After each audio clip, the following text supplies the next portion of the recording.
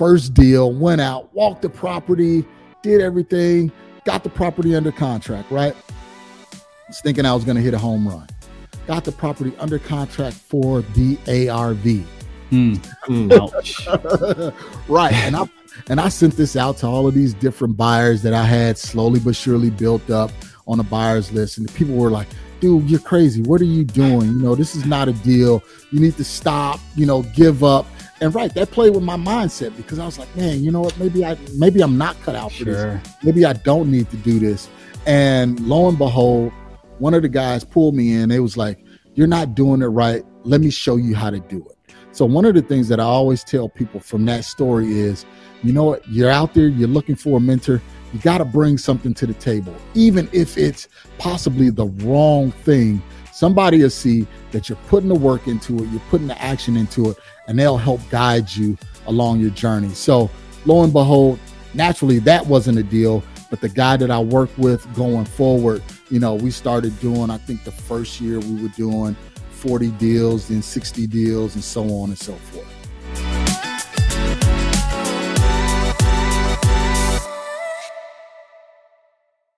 Welcome to another episode of the Wholesale Elite Podcast. I am Isham Hipshire, and I'm joined by my dude, Mr. Tanner Santucci. What up, bro?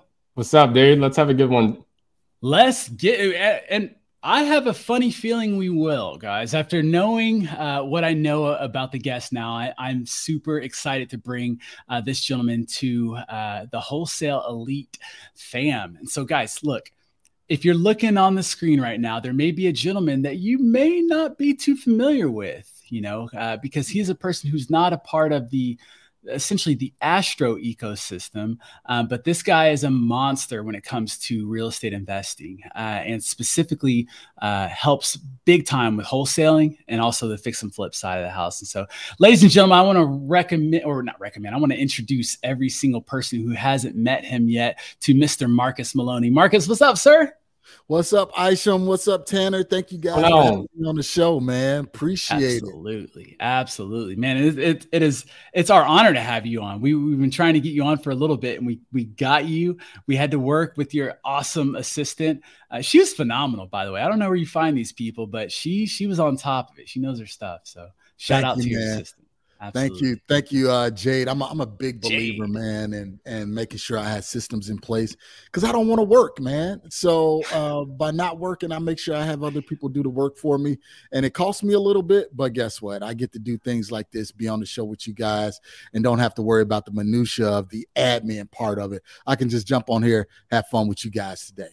Oh man. We look forward to having that in our business. Tanner and I, we're partners, and we're somewhat new, into the arena. And so we're still at that beginning growth where our team's real small, but man, I look forward to really being able to leverage it. And so I'm going to lean in and probably ask you some stuff about that because I know you've got expertise in that. But what I also know is you are an expert at at doing things virtually.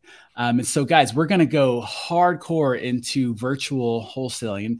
Maybe not a lot of tips and strategies and whatnot, but just mindset around what it takes to be an effective virtual investor. And so I'm excited to dive into that. But before we get into the nuts and bolts, Marcus, a lot of people may not be familiar with you. So I'd love to go back and learn a little bit about you and your story. And then I'll probably dig in some more, and hopefully I won't make you cry, but I want to learn your origin story, bro. I want to learn more about you. Like this successful real estate entrepreneur that I have on my screen in front of me. How'd you get here? So start us off. Man, let me tell you, I'm gonna go to the roots, to the foundation, man. Yes. So I'm originally from the Chicagoland area, just south of Chicago. And what I always like to say is I had the best of both worlds. I had the rural aspect and I had the city. My grandfather, he was from Mississippi, came up, migrated to Illinois, to Chicago. And he was a farm boy, and he grew up, had us to grow up as farm boys. So one of the things that kids always did was, they wanted to be fresh and clean when they get ready to go back to school, right? They wanted to have that fresh new outfit, fresh new kicks, everything like that. Well, for us, we had to earn that. So it wasn't just, all right, mom, show up, let's go school shopping. We had to invest for our school clothes. So one of the things that we had to do was we had to flip pigs. Yes, piglets, man, ham, bacon, all of that kind of stuff. So we would go to the auction in this rural town called Moments. We would go to the auction and we would buy piglets, 10, 15 bucks. They were about 5 or 6 pounds, and we had them over the summer. And me, my cousins, my brother, we had to stuff our pigs as fat as we can get them, because at the end of August, at the end of summer, we would take them back to the auction. So we would spend about $10, $15 on this piglet. And then by the end of the summer, they would be fat, and we would get, $200 to $300 for this piglet. So we learned at an early age how to buy low and sell high. So flipping pigs. Yeah, that's new. Awesome. I don't know if I've ever heard that before. That's good. So that was my origin to get me to understand, the whole process of money, how to buy low and sell high. And then after that, my mom, she's was an entrepreneur. She had a great job with the state of Illinois. She left that job, just walked off that job. She said she wanted to start her own business, and that's what she did. And we still have that family business to today. But one of the things that she did was she had bought 2 houses. One was a fire damaged house, and one was this old ratty, raggedy rental that she had bought. Me and my brother, we looked at her. We said, "What the heck are you doing?" I was 13. No, I was about 11, 12 at the time. My brother was like 14, 15. Only thing that we saw was work, right? Because we knew that we was going to have to be the one clean this stuff out, all of that, right? But at the end of the day, she went in and she fixed and flipped these properties. Now, this was back in the late 80s. So before fix and flipping was a thing, was a word or anything like that, she went in there, rehab the property, sold one, and then the other one we still hold today as a rental. So she was ahead of the game. And what I realized was she brought that check from the one that she flipped and showed us, and we was like, wow, you did that in a few months. So that really got us kind of itching, into the real estate. So those are 2 origin stories, right? Now, the third, and this is lastly, so I left Illinois and I moved to Arizona, and I was promised a job here in Arizona. Left the family business, said, I'm going to set out. I'm going to blaze my own path. I'm going to make my own way. And the job was rescinded after I got my wife and my 3 kids here to Arizona. So I was out here. Yes, I was getting a few dollars from the rentals back east, but I had to start all over. And I started all over with the $200 First Premier credit card.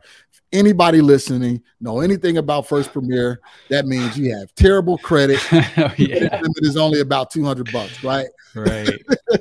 So I got started with that, man. I learned, and this was 2012.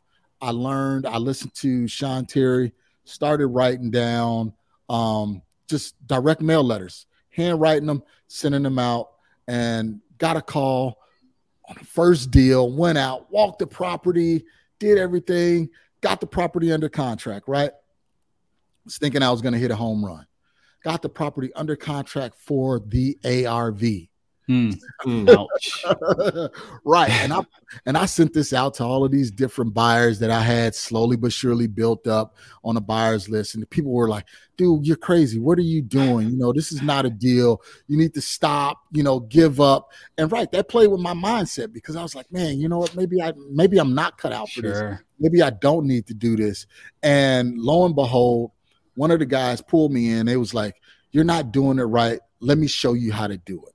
So one of the things that I always tell people from that story is, you're out there, you're looking for a mentor. You got to bring something to the table, even if it's possibly the wrong thing. Somebody will see that you're putting the work into it, you're putting the action into it, and they'll help guide you along your journey. So lo and behold, naturally, that wasn't a deal, but the guy that I work with going forward, we started doing, I think the first year we were doing 40 deals, then 60 deals, and so on and so forth. Wow. So I know I gave you guys quite a bit, but just wanted to give my background and let everybody know exactly what I had to do in order to get to where I am. And I'm still a work in progress, man. So this was 11 years ago. You sent your first direct mail piece. You said 2012, and now you sent that direct mail piece, and you got a deal under contract. You locked it up too high. You kind of got the wind taken out of your sails at that point. Like, why didn't you quit? Not that you should have quit or whatever, but I think, there's a lot of people that when they do come across a roadblock that seems almost impassable, like, gosh, I don't think I'm cut out for this.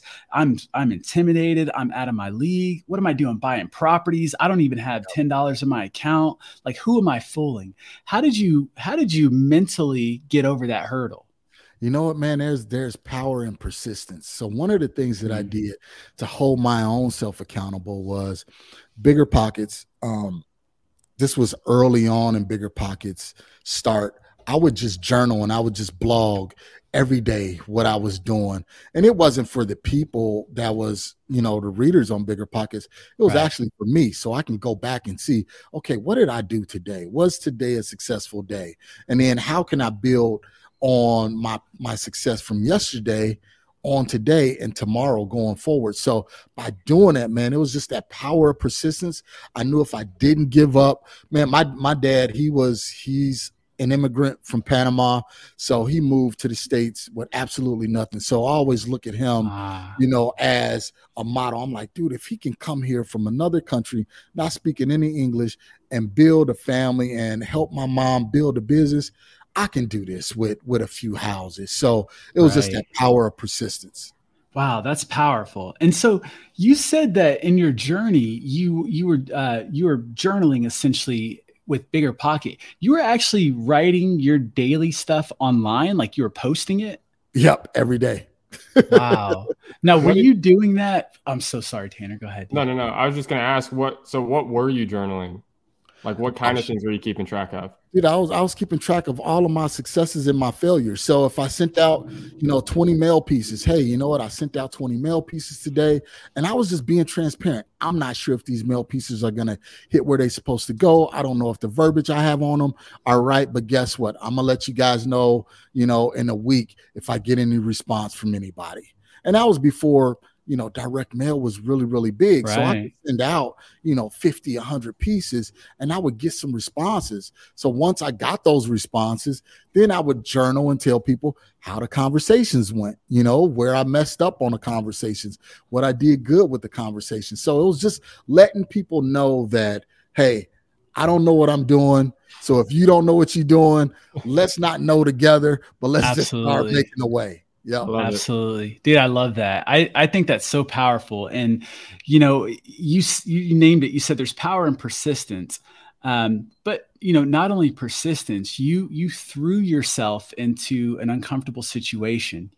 I don't think most people would have reached out to the #1 real estate forum and said, hey, I'm getting started and I'm going to use you guys as my accountability partners. I'm going to start journaling here. That's a pretty scary thing to do. Where did that come from? Have you always been that way to where you just kind of throw yourself into things, or did you acquire that over time? You know what? I'm a do or die guy, man. I'm either I'm going to go hard and do it all the way, or I'm not going to do it at all. I have an addictive personality, and I'm addicted to accomplishing things that I set out to do. So if I write something on a piece of paper, I'm going to make sure I do that. I'm a trustworthy person. So, and I'm a loyal person. So I say, you know what? The first person to be loyal to is to myself. Outside of God, I'm loyal to myself. So if I say I'm going to do something, I'm going to hold myself accountable to make sure I get it done. So, but on the back end, that's hard for me to work with some people because I'm loyal. I'm expecting reciprocity, and they may not be as loyal. So a lot of times my partnerships don't work out, but I have to honor that and understand that, hey, I may be a little bit more loyal than this next person. So sometimes I have to be reserved and pull myself back. That's really good insight.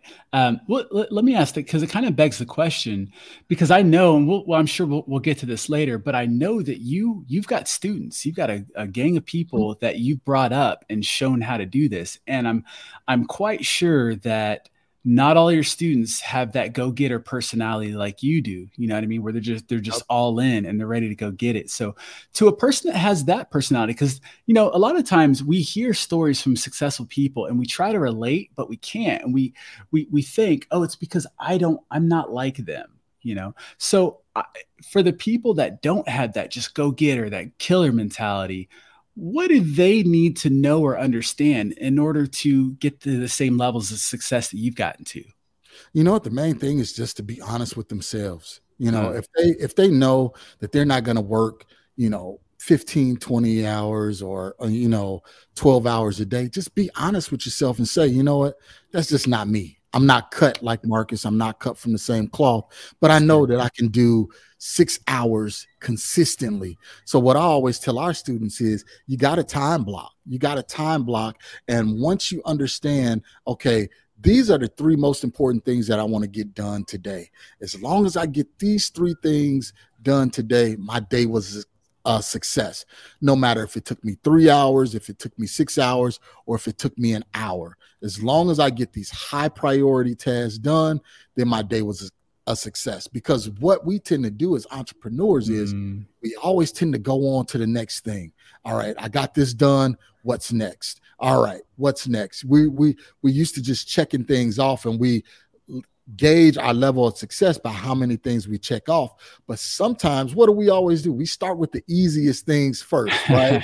And then that way we can look back and we'd be like, yeah, we got 20 things done today, but they're all, you know, minuscule things. But if you work on those first 3 things, the hardest things first, and you get those done, now you can look back and say, okay, you know what? I only worked 3 hours today, but the most important things I wanted to get done, I got done. So my day was actually a success. Wow. Oh, that's so good. And thank you for that reminder, man. Cause I would like to say maybe like a lot of entrepreneurs, you know, I suffer from ADHD or ADD or whatever it's called. And, you know, Tanner and I were just talking not too long ago about how, man, I really need to get better at time blocking, you know, admittedly. And to hear you say that, you know, sometimes there's a saying that I heard a long time ago, and I love this. I'll throw it out your way. And I know this interview is 100% about you, but I just want to share this. You know, the riddle was, what do you brush your teeth with, wash your face with, and comb your hair with? And people will sit and like just really think about that. They're like, what do you brush your teeth with, wash your hair with, and wash your face with and comb your hair with? And you're like, okay, you know, you try to think of all these different scenarios and solutions.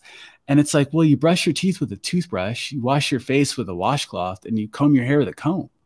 The answer is so simple. It's right in front of you a lot of times, but our natural brain is our instinct is to overcomplicate. It's got to be harder than this, you know, there's got to be more to it. And so when you say just to keep things simple, I heard that, and I feel like I believed it finally, because I always had this feeling that like 3 things, you know, I've heard so many people say, just have a top 3 list, do these 3 things today and you're good. And I'm like, as an entrepreneur, I'm like, I feel like I need way more than 3.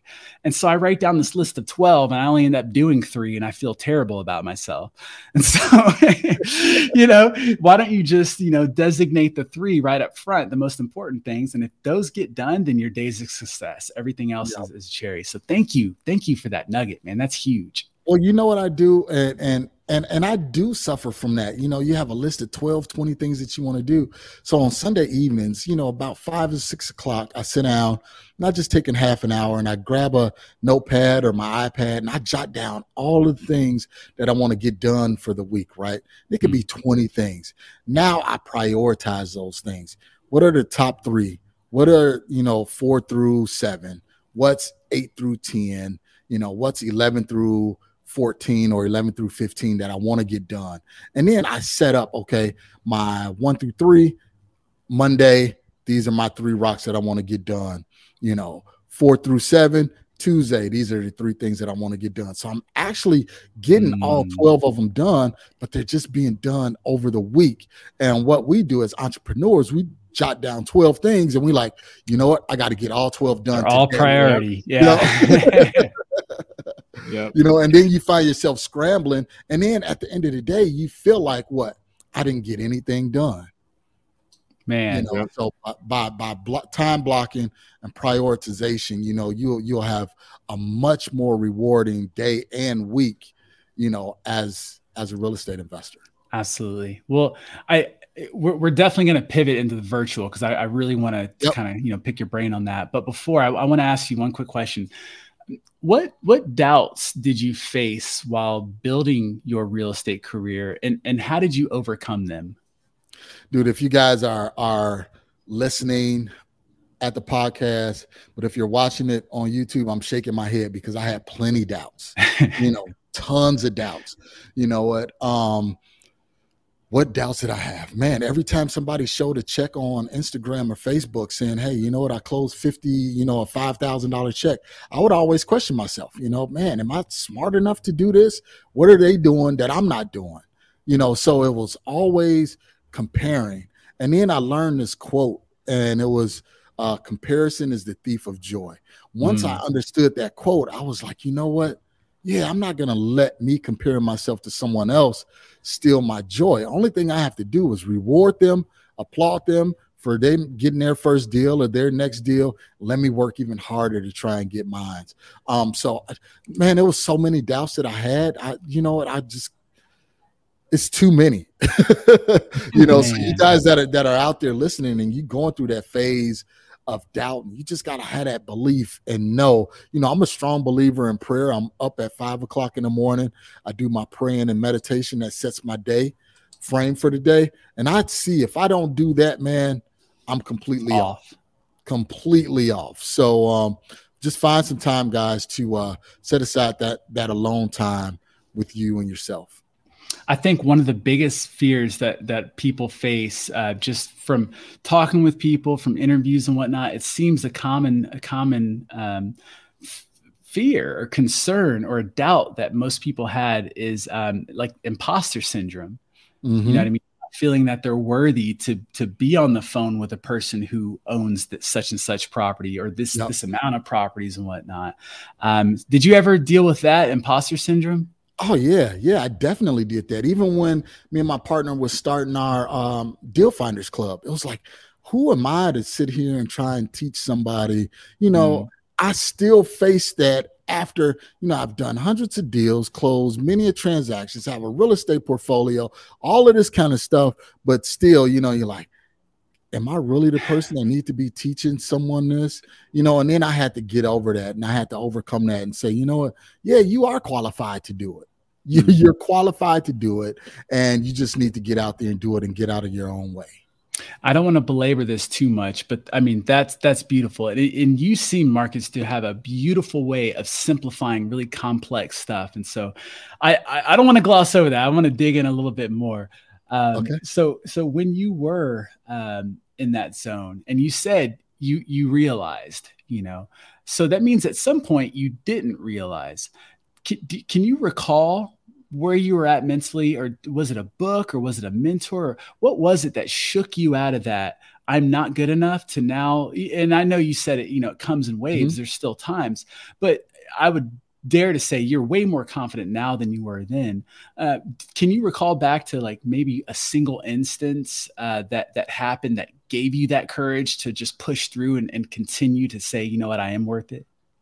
You know what? It wasn't me, man. It was my wife. Wow. She spent a lot of time with me because I went through a lot, as a youngster, and a lot of those things that happened back then, it still leaves residue no matter how old you get. And that's why I would always spend time in prayers, because, a lot of that residue, transferred over. So like I said earlier, my dad, he was an immigrant from Panama, and his whole thing was he would always tell me and my brother, this is the land of opportunity. There's so much opportunity here. Why are you not taking advantage of this opportunity? Are you dumb or something? Right. So I would constantly hear that. Are you dumb or something? Are you dumb or something? And he wasn't saying it really to belittle me, but the way I received it was, man, I must be dumb. Sure. You know, if I'm not seeing this opportunity, and I went and got bachelor's degrees and master's degrees and everything like that. And that imposter syndrome still come up sometimes and be like, man, I don't know if you can do this. You may not be smart enough to do this. You know, so now I'm starting to transition over into larger multifamilies, and it still comes up, and I have to battle that, and I have to fight against that to say, you know what, you've overcome so much, you accomplished so much. Just start appreciating what you accomplished and now work towards the next goal. So if it was one singular incident, you know, I really can't say, but you know, it just took a lot of help from my wife coaching me along the way. So man, that's so powerful. And I could, you know, not only having it come from, you know, a mentor or a coach, to have it come from your spouse, that's powerful. Because I'm sure those of you, especially those of you who don't have supportive spouses, I mean, imagine not only your spouse being supportive, but them coaching you, you know, them helping you overcome mental hurdles that you're at. Because man, it's real easy to see the challenges in other people, especially people you're close to, but it's hard to see the challenges in yourself. And if you're open enough and you display yourself as open enough to being okay with receiving feedback or criticism, then that's powerful. And so I couldn't, man, that's awesome. So shout out to your wife, Miss Maloney, for doing that. Man, that's good. Well, okay, let's turn the page. Let's talk virtual, because you're an expert. This is your field. Tanner and I, our market is in Florida. You don't know this, but we wholesale land only in Florida. I live in Alaska. Tanner lives in Oklahoma. And so we had to essentially do it virtually. And when I first got started, I honestly thought everyone was doing it virtually. Like it just made sense that, of course, if you're going to do real estate investing in this wholesale strategy, you can do it anywhere. You can, you know, blah, blah, blah. But then I started, you know, once I got in, I'm like, oh no, you need to pick a market. And then once I really got in, I'm like, man, it is like, I started looking at people that lived in their market thinking, gosh, you're so lucky. Like you can just drive over to the property and this and that. And I've been pulling my hair out of my head. But then as I really progressed throughout my virtual wholesaling career, I realized that, oh my God, I have the freedom. I can do this business from anywhere. My wife's active duty military, so we're about to move from Alaska to another state. My business isn't going to stop. It's not going to hurt me at all. So how did you get into virtual wholesaling? Because you live in one of the best areas right now for real estate. Yeah. I mean, shout out to my wife again. I have to give her kudos for that. So was doing deals here in the Phoenix market, you know, working, as you guys know, Phoenix is like the hub, is real estate central, wholesale central, fix and flip central, you know, so all of those guys, Jamil, Pace, Justin Colby, you know, all of those guys, you know, I've done deals, you know, with the majority of them. So one day, it was like the market was just so difficult. And it was like the cost that I was spending per lead just jumped astronomically, right? And then I would always post on social media. And that's what I always tell people is, you know, even if you haven't done a deal, just let people know, hey, I'm transitioning from one career over to this next career, you know, follow my journey. I'm always a follow my journey guy, right? Absolutely. So I was posting that, and my wife's best friend actually reached out to her and was like, hey, you know what? My mom, she passed away a couple of years ago, and I've been using the house, just been letting somebody live there. A friend of hers lived there, but I want to sell it. You know, do you think your husband can help me? And at first I was skeptical. I was like, man, if this deal goes south, you know, my wife's best friend, I don't know how this is, you know, I'm starting to get all of these negative thoughts, right? So I said, you know what the hell? Let's try it. You know, and I told her, I was transparent up front. I said, look, this is what I'm going to do. You know, I'm going to go out there. I'm going to try and find you a buyer. What's your net number that you want to take away with? She gave me that net number. I said, okay, well, let me go out here and let me try and find you a buyer. So out networking, had somebody to take pictures, everything like that. And lo and behold, I networked with another guy that did dispositions. He was like, hey man, you know what? Let's connect. I think I can help you move this deal and let's work on it. We was able to get that deal done. And I made like 18 grand on that one deal. I was like, you know what? If I could do it with that one, I can do this, quite often. And the main thing was just making sure I had communication with somebody in that market. Right. And then that's what I started doing. So being here in Phoenix, I started doing deals in Chicago. I built up a network in Chicago of realtors, contractors, boots on the ground, other wholesalers that I started working with. And I just leaned into that market really, really heavy. And we just started doing tons of deals there. And then I had an epiphany, right? I said, you know what, instead of me wholesaling a lot of these deals, why don't I try, because I'm always trying to challenge myself. I said, why don't you try and fix and flip one of these deals from Phoenix? See if you can do it. Right. Nice. So, was your wife supportive about this decision, or did she not know? You know what? She was supportive. She was like, go ahead, do it. Try it. Let's see what happens. Right. So I had a money partner in Memphis. So just to give the ground, the foundation, I'm in Phoenix. My acquisition guy is in Houston, Texas. My disposition guy is in Orlando, Florida. My money guy was in Memphis, Tennessee. So I had to put all of this together, right, and make it all fit and mold. And I flew out there one time just to walk the property. And let me go back. Actually, my wife was a part of this deal because this was actually during COVID, and I put a challenge out to my students and to my YouTube channel. I said, I am going to help my wife close a deal before, within 3 months. And we did a text campaign. I showed her how to do a text campaign. And then lo and behold, we got a call. This lady, mom passed away, yada, yada, yada, the whole story. Right. So, had boots on the ground, go and take a look at the property, looked at it. The property was solid. One of the guys that I used to go to church with, he was a contractor in that market, said, go over there, tell me what the scope of work is going to be, how much it's going to cost. Once you get that, then that's going to help me determine if I'm going to fly there and take a look at it. So this is my first one. Flew there, took a look at it. I was like, man, you know what? We're getting this. We got the property for 90. The ARV was like 280. And he said he could do the rehab for about 65, 70. It's like, oh, you know what? This is a no-brainer. Let's do this all day.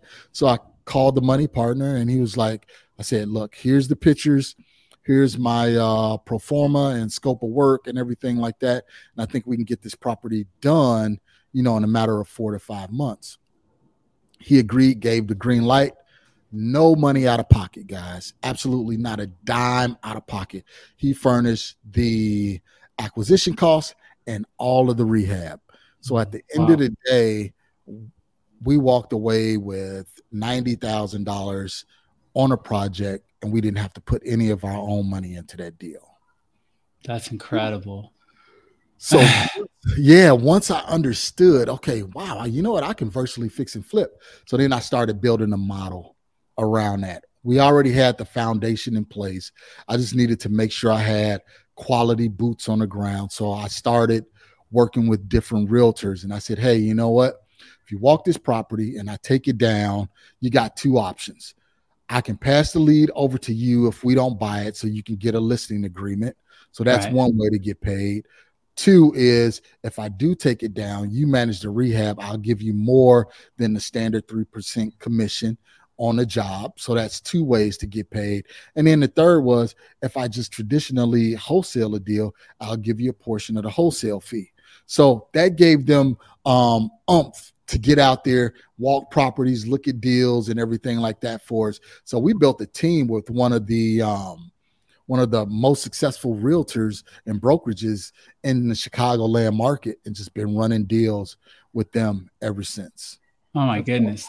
Now, okay. So for those who are either considering getting into virtual, or maybe just got started, maybe they're struggling a little bit, what do you say is one of the most important things to consider when choosing to build your business virtually?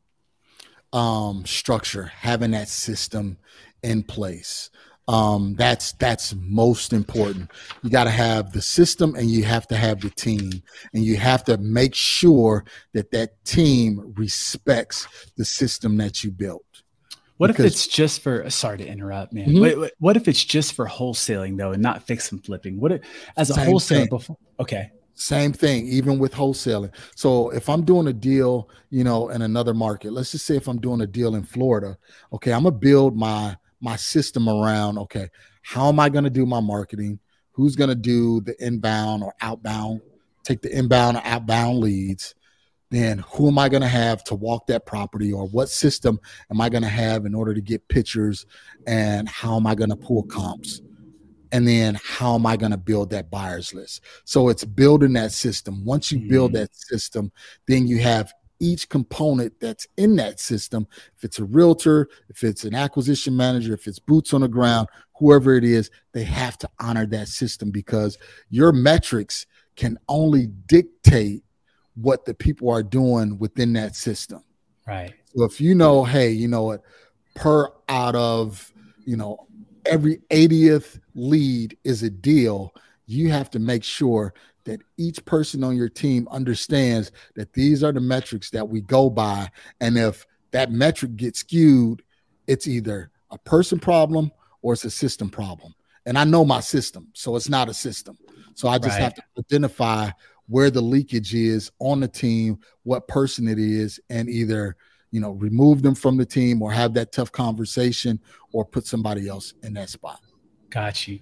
Do you recommend, so back to the, wholesalers getting started, maybe they don't have a lot of money and they're hearing you say this and they're like, that's great, Marcus, but I don't have a lot of money to invest in a team. Like, I don't even know how to train people and how to do all this. Like, where do I get started?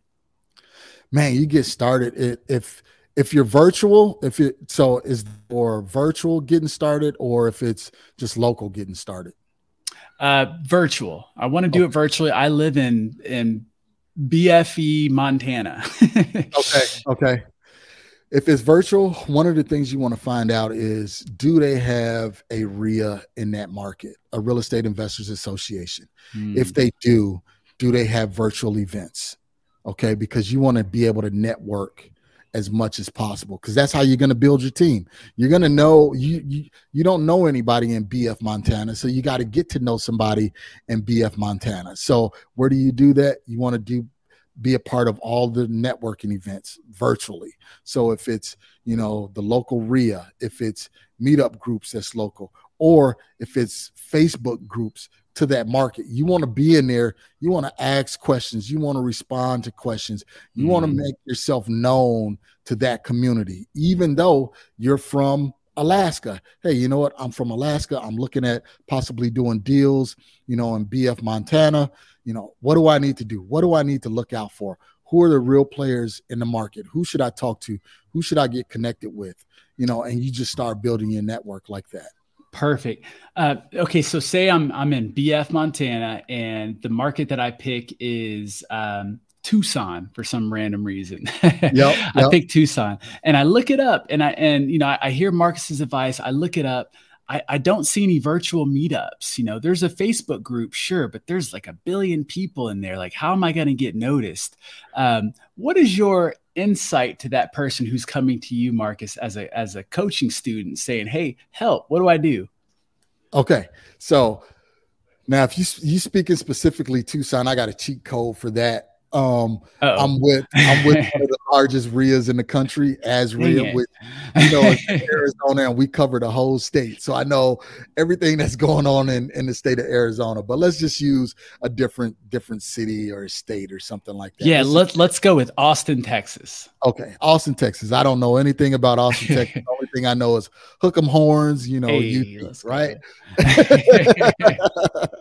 So one of the things that I'm going to do is I'm going to start contacting all of the realtors. So the first thing I'm going to do is I'm going to go on the MLS, or I'm going to go on Zillow or Redfin, and I'm going to look at all of the properties that was recently fixed and flipped. How am I going to know that they were fixed and flipped? Well, you can look at, the finishes, the finish work and everything like that. If you scroll all the way down at the bottom, it will say who's the realtor, that's who's the seller's agent. you can contact that seller's agent and say, hey, you know what? It looked like this property at 123 Main Street was a fix and flip. You're representing the seller, correct? Now, your seller, does he do, quite a few deals, in what city did we say? Austin. Okay. Do he do a lot of transactions in Austin? If so, I would love to be in touch with him because I'm a wholesaler from another market. We're doing some innovative marketing strategies there in Austin, and I would love to be able to pass some deals off to him. And guess what? That'll help you also, because if you get the deal, fix and flip it, you're going to be the listing agent because you put me in contact with that person. That's something that we can do. No agent is going to turn that down because they want another lead flow, and you can do that with every property that you see that was recently fixed and flipped, and now you're starting to build that network. I love what you're saying, because I can speak personally, because when I first started wholesaling, or I guess I should say when I started doing virtual, my market was Indianapolis. No clue what I was doing, and I utilized the two strategies that you spoke on. And so I can speak on that. What Marcus is saying is super effective, because the two ways that I got my first deal virtually within the first month of doing it was connecting on Facebook groups and reaching out to local agents of agents that sold flips. And so I know exactly what Marcus is saying is it 100% works. So if you're wondering what's the first few action steps you should take in a virtual market, do exactly what Marcus is saying. And I promise you it's going to work. Yep. I can't promise you it'll take a month, maybe a little longer, but it works. And I'm going to give you a third, right? So we talked about Facebook groups, social media, things like that. And we talked about local meetups. That was 2. 3, we talked about agents. Number 4 is contact the title companies. The title companies, their main perspective is to close transactions. So they want the volume of transactions. So if you contact the title company, this was one of the things that I did when I first got started, contacted the title company and said, hey, you know what? This is what I'm looking at doing. First of all, are you an investor-friendly title company? And they said, well, what do you mean by that? Do you work with fix and flippers? Do you do assignment transactions? Do you do double closes? Things like that. If they say yes, then my next question is, okay, do you have a marketing department? Because I would like to speak to who's over that marketing department. And the reason why I'm doing that is because they will be able to pull a list of all of the recent cash transactions, and they will be able to provide that list to you for free. Yes, I know there's tools out there like PropStream and batch leads and everything like that. But if you have little to no money, that's what I would suggest. Contact the title companies. They'll provide that list for you. Man, that's gold. Guys, look, so here's the deal. Marcus, you mentioned it earlier, DFC, Deal Finders Club. And guys, I don't want to turn this into a pitch fest, and I know Marcus doesn't want that either, but I have to say, clearly Marcus knows his stuff. He does. And he's an above board wholesale. You've heard him mention when you're calling out to people, and he didn't even make note of it. He just said it in his words. So that's how you can tell it's innately in him. He mentioned wholesale. I'm a wholesaler and blah, blah, blah. Like, he didn't run from it. He didn't say, I'm looking for my next flip, which is fine. If you truly really believe that, and you really are, and you've got access to private money, you could say stuff like that. But it's just so freeing being honest. And so I know for a fact that in the Deal Finders Club, it's full, like it's not an ongoing lifelong thing like we are, like we're a part of an Astro. And so, guys, if you're looking to learn more about virtual wholesaling and virtual fix and flipping, like you're ready to get to that next level, reach out to Marcus. Marcus, how can people learn more about Deal Finders Club? They can go to azdfc.com. That's AZ for Arizona and DFC, dealfindersclub.com. And you know what? It's not just me. Actually, for a little bit of money, you're going to get 3 mentors. You're going to get me, who's been doing this for a decade, my partner, Mike, who's over the largest RIA in the country, Azria. And then we have Brandon Simmons. Not sure if you guys remember Sean Terry. Oh, yeah. Sean Terry, Brandon Simmons was the fulfillment guy of all of Sean Terry's.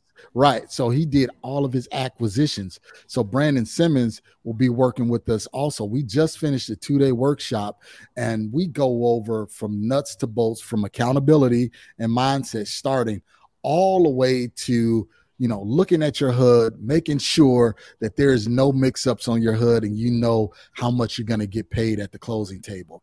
So do all of that, man. And again, no pitching here. If you want to go, check it out. You can go to azdfc.com. We would love to have you. You know what? If you want some free content, you can just go to my website, marcusemaloney.com. You can get 15-minute free consultation with me. Yes, just like You're listening, you could talk to me personally. It's not a rep or anyone else. As you can see, I love talking this stuff. So a lot of times that 15 minutes turns into 45 minutes. And then I have to cut myself off and say, no, honor your agreement. But yeah, just go to marcusemaloney.com. Everything that your listener needs is right there. Absolutely. Well, guys, Marcus E as in Echo, marcusemaloney.com, AZDFC. Guys, check them out. We're going to have all this stuff in the links and the show notes and the whatever description and all that stuff. So you will definitely be able to just scroll up or down and click on something to get access to Marcus really quickly. Marcus, how can people find you and where are you doing deals at? How can people get in touch with you? Man, all over. You got Instagram, MRCS Maloney, Facebook, MRCS Maloney, my YouTube channel, MRCS Maloney. I go live on Saturdays on YouTube. My partner, Mike, he go lives on Instagram every day at 12 o'clock. And we're just answering questions. We're not selling anything. We're just answering questions. So you can look up Mike Del Preet on Instagram. And you'll see him. He have a We Heart Houses hat on, and just been doing deals, man. That's it. That's incredible. Well, Marcus, I know you've got to run, man. You're a super busy guy, and we're approaching that hard out time. So, man, my brother, thank you so much for coming to the Wholesale Elite podcast, for joining the family, for pouring into us. And guys, I just hope that you reciprocate, the good that Marcus has done, and maybe go find some of his content and share it. Look into it, go on his YouTube and give him some likes and subscribe or make a comment. Just go put good karma into the world and your business will be blessed. I promise that's how it works. And so, Marcus, bro, thank you so much for all your time, for all you shared. We're super grateful for you, man. Thank you guys, man. Much success. I'll be praying for you guys, that you guys accelerate, the rest of the year, and that you guys continue to do big things. I'll be watching you guys. Amen. Likewise. Amen. Guys, we want you to be right there where Marcus is, in that little square on the screen, or that voice in your ear. We want to hear your story. So go out there, hustle, get it done. And then we'll have you on the next episode of the Wholesale Elite podcast. Until then, peace. Thanks, guys. What up, Elite fan? That's a wrap for today's episode. But look, if you got value out of the show today, do us a huge favor and give us a review, or give us a like, or subscribe. Do all the things to help us get the word out there. And look, we want to see you on the next show. So get out there and crush it, make it happen. Stay tuned for the next episode. Peace.